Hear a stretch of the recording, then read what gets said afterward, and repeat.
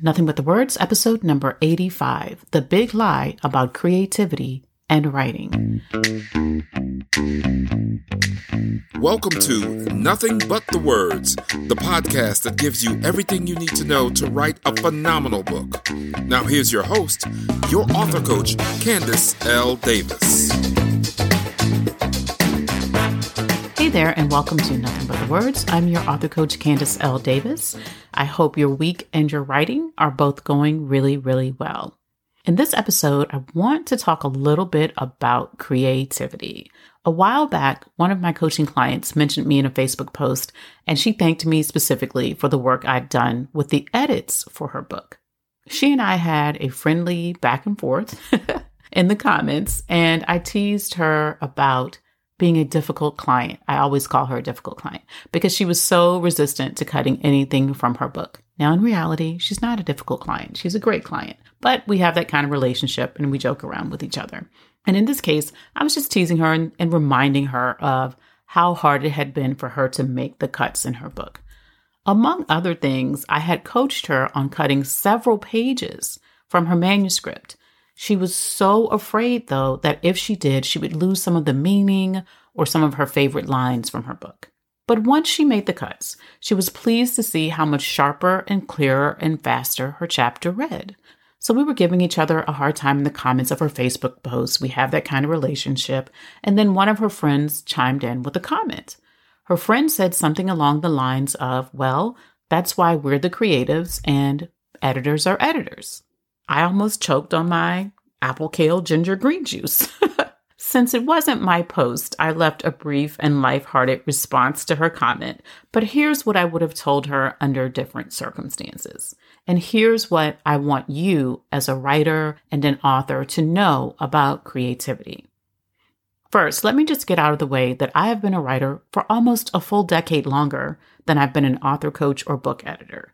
So authors can't fool me with the old, we're artists, so we just can't be responsible for the work of making our books great and ready for the world. We just have to be creative and pour out what comes onto the page and leave the rest to someone else. No. I also don't buy that creativity is an excuse to be temperamental or inconsiderate or lazy about making your work shine.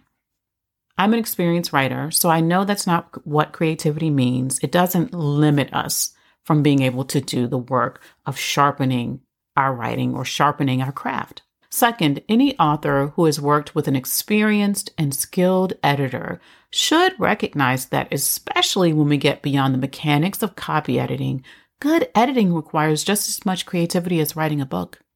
That creativity is applied differently, sure, but a strong editor leans on a creative use of their knowledge to help you with everything from word choice to structure, from storytelling to flow. Don't underestimate the value of an author coach or editor who's willing to lend you their whole brain, creativity included, to help you make your book the best it can be.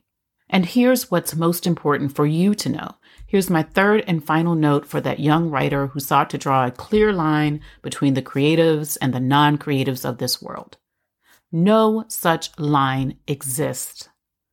There's not some lucky chosen group of naturally creative people who get to write books and all belong to a fun secret club that locks everyone else out.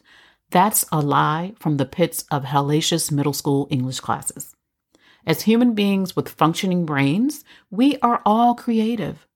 And no, it does not matter if your brain functions differently from the typical. You're still no less creative than the rest of the world. In fact, your differences may work in your creative favor. Human beings are naturally creative.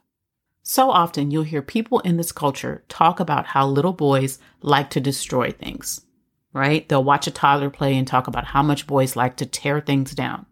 Now, we won't get into that gender bias right now, but suffice it to say, we focus a lot on how much kids like to destroy things.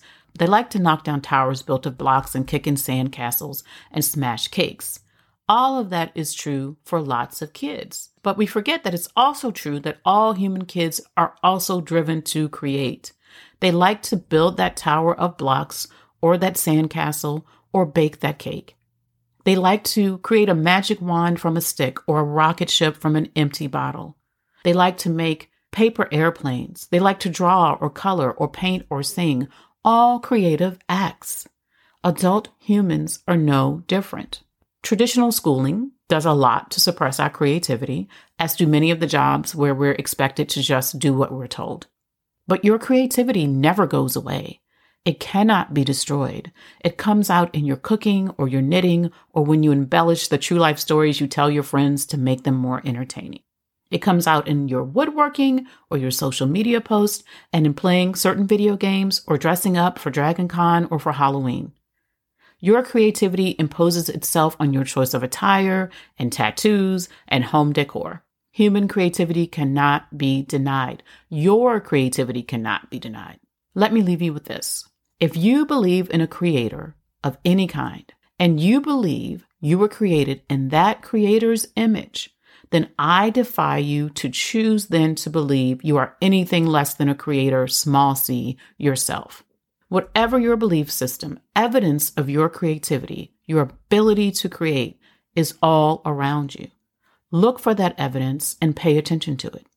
You do not have to be anointed as a creative being, a creative writer. You can simply choose to channel your innate creativity into writing your book.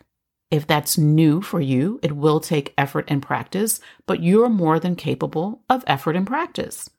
Create a sacred space of quiet and contemplation to allow room for your creativity to express itself on the page. Read well-written books outside of the genres you normally read. Challenge yourself to keep writing, recognizing that even your first draft is evidence of your creativity. Don't let anyone, least of all you, tell you that you're not creative enough or can't be creative enough to write a phenomenal book. Don't let anyone tell you there are creative people and uncreative people. Those are just lies. Your creativity is a part of you. You get to choose how and when you want to use it. Embrace your creativity and own your identity as a creative writer. It's yours if you want it. That's all for this week's episode, my friends. If you need some guidance to get started writing your book, I invite you to download my free Jumpstart Your Book guide at CandiceLDavis.com/jumpstart. The free guide will help you get clarity and get started writing. Thanks for listening to Nothing But the Words. I'm your author coach, Candice L. Davis, and I'll see you next time.